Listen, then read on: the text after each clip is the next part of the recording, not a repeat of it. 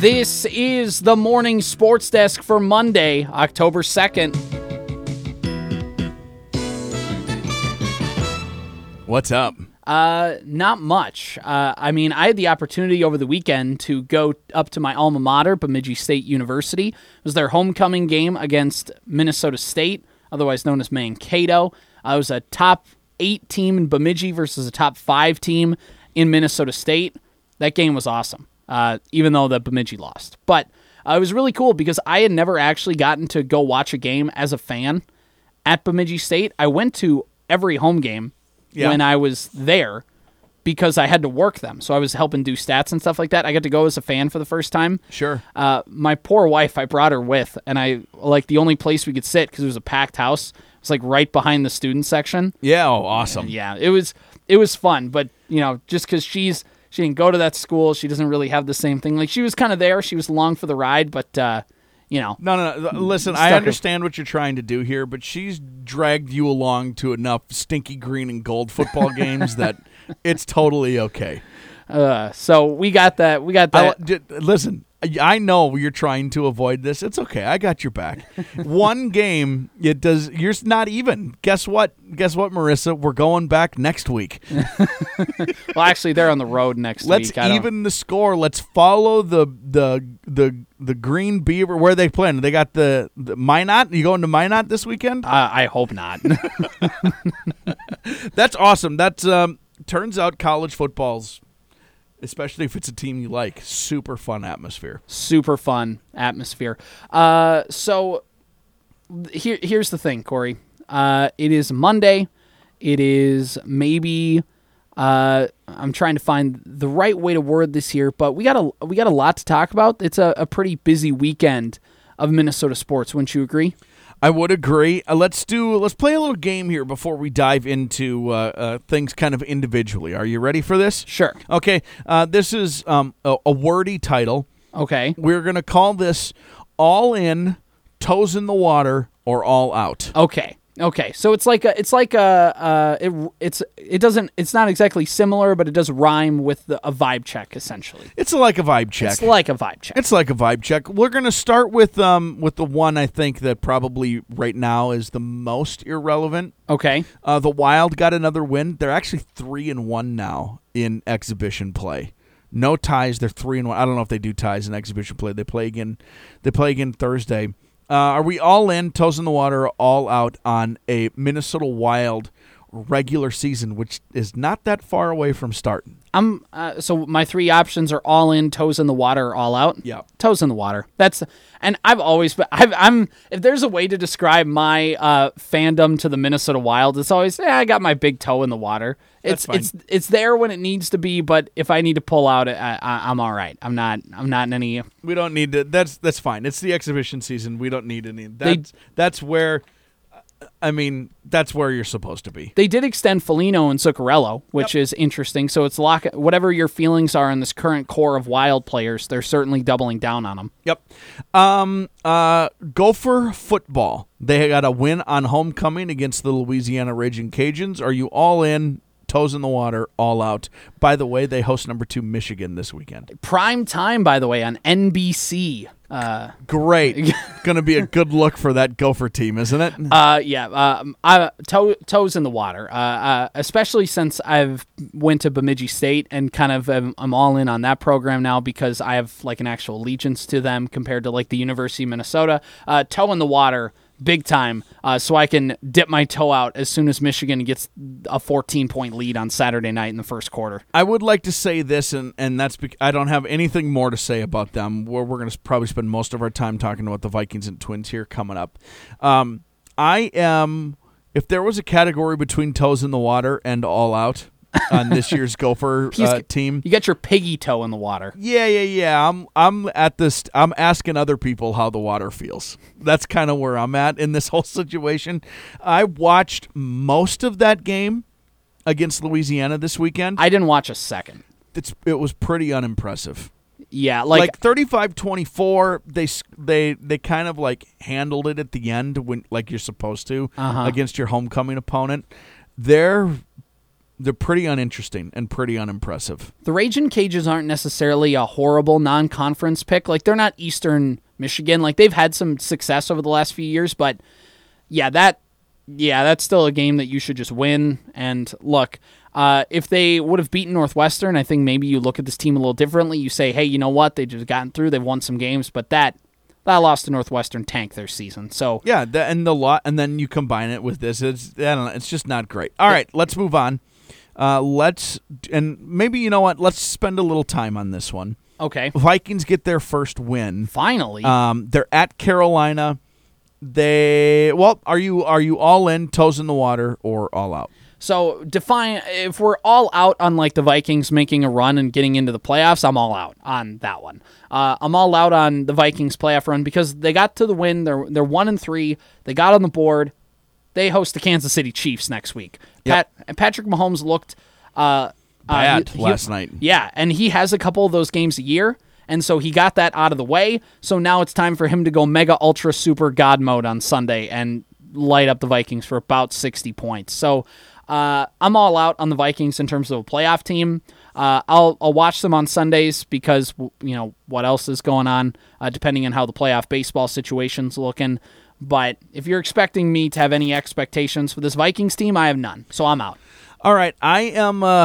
My toes are in the water, and I'm willing to jump back in. But if the hors d'oeuvres come out, I have no problem leaving. Yeah, right. That's kind of where I'm at right now because, and this is my strongest stance I have on the Vikings so far. Okay. There's a lot of weird stuff happening with the Vikings. And what happens with the Vikings probably more than any other sports team in the state is once things start to get wonky, the conversation around that team spirals. Yes. So yeah. It's not just that like the Vikings lost. That's never the conversation. The conversation is KOC a good coach? Can he call plays? Is Kwesi doing what he can to structure the team appropriately? Is it time to fire everyone? Is Flores actually the guy, or is he washed and it was better to get rid of him than to keep him around when he was with Miami? You know what I mean? Like all of these sorts of things start to come up. And it buries the lead on what is actually the problem with the Minnesota Vikings. The Vikings are doing everything they can to win football games except give the other team the ball in scoring opportunities. They turn the ball over all the time in the worst possible spots on the field, which means it's not just, hey, if you turn the ball over at the 40-yard line, pick a 40, it doesn't matter. You turn the ball over at the 40-yard line, the other team goes down and scores. You're talking about a 3 to 8 point swing, right? Whether they kick a field goal or they score a touchdown and go for 2. But when you get all the way down the field to the 3-yard line or whatever it is, and you throw a 99-yard pick, that is potentially a 16-point swing that you have just hampered your team with.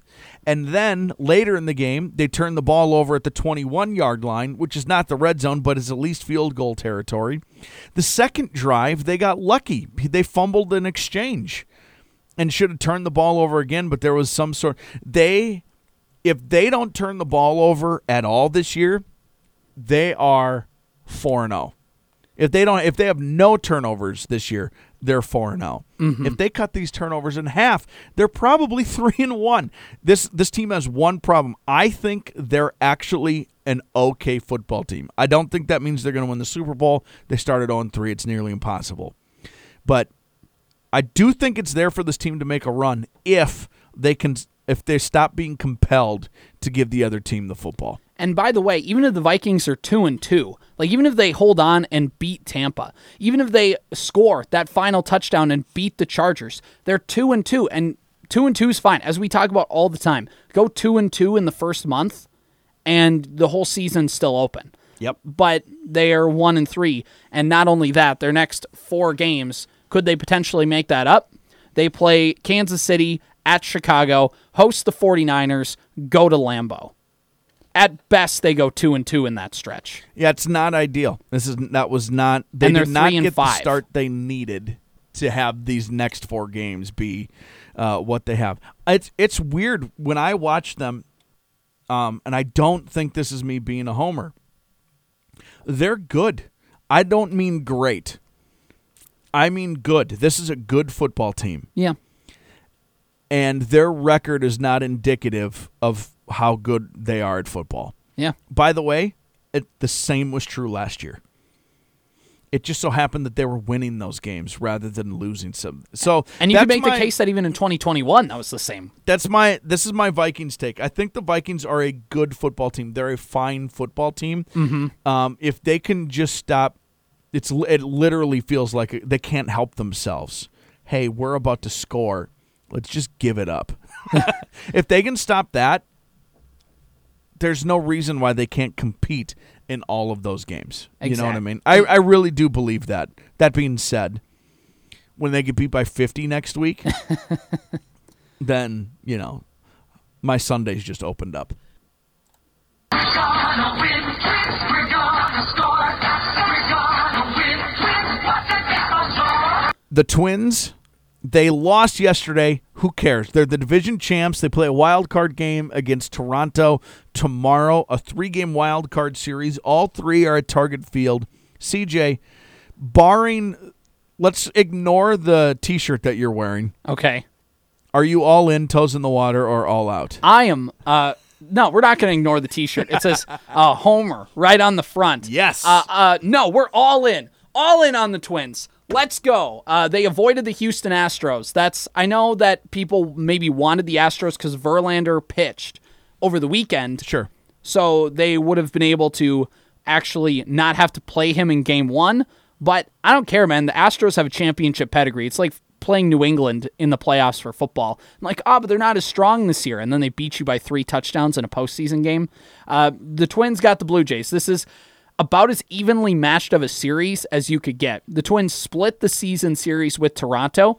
And by the way, both those series were against the first half Twins, who we all acknowledge this is not the same baseball team as the first half Twins.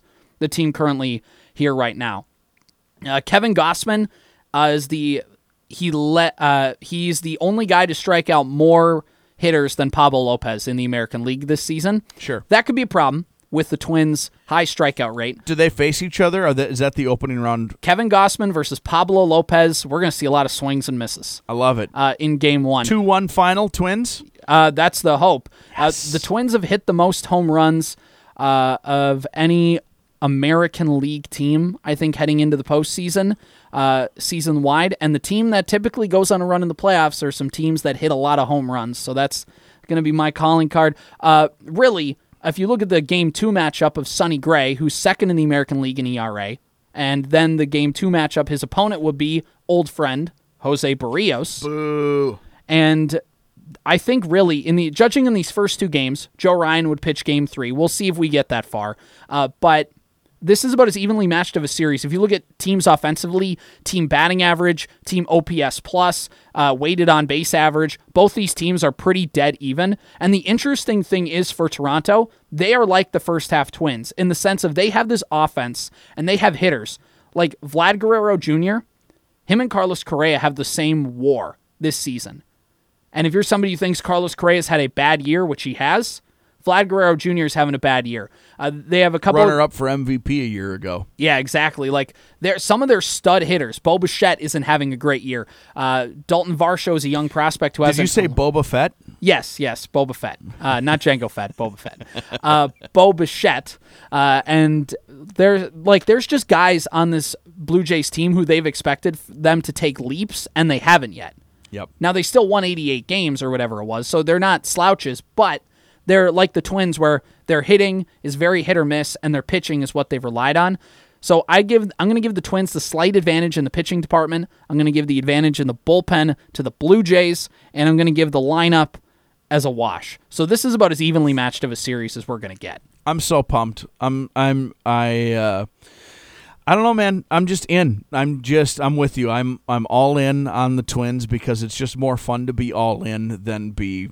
You have all season to be like, man, we'll see what happens. But now it's the playoffs, and I'm just going to root like crazy for them because this is the fun stuff. So, and this is important.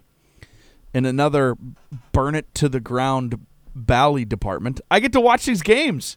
They're on ESPN. Yay! Yes. The Twins are on TV for me to watch. I cannot wait. I can't wait. Win, Twins, win. This has been the Morning Sports Desk for Monday, October 2nd.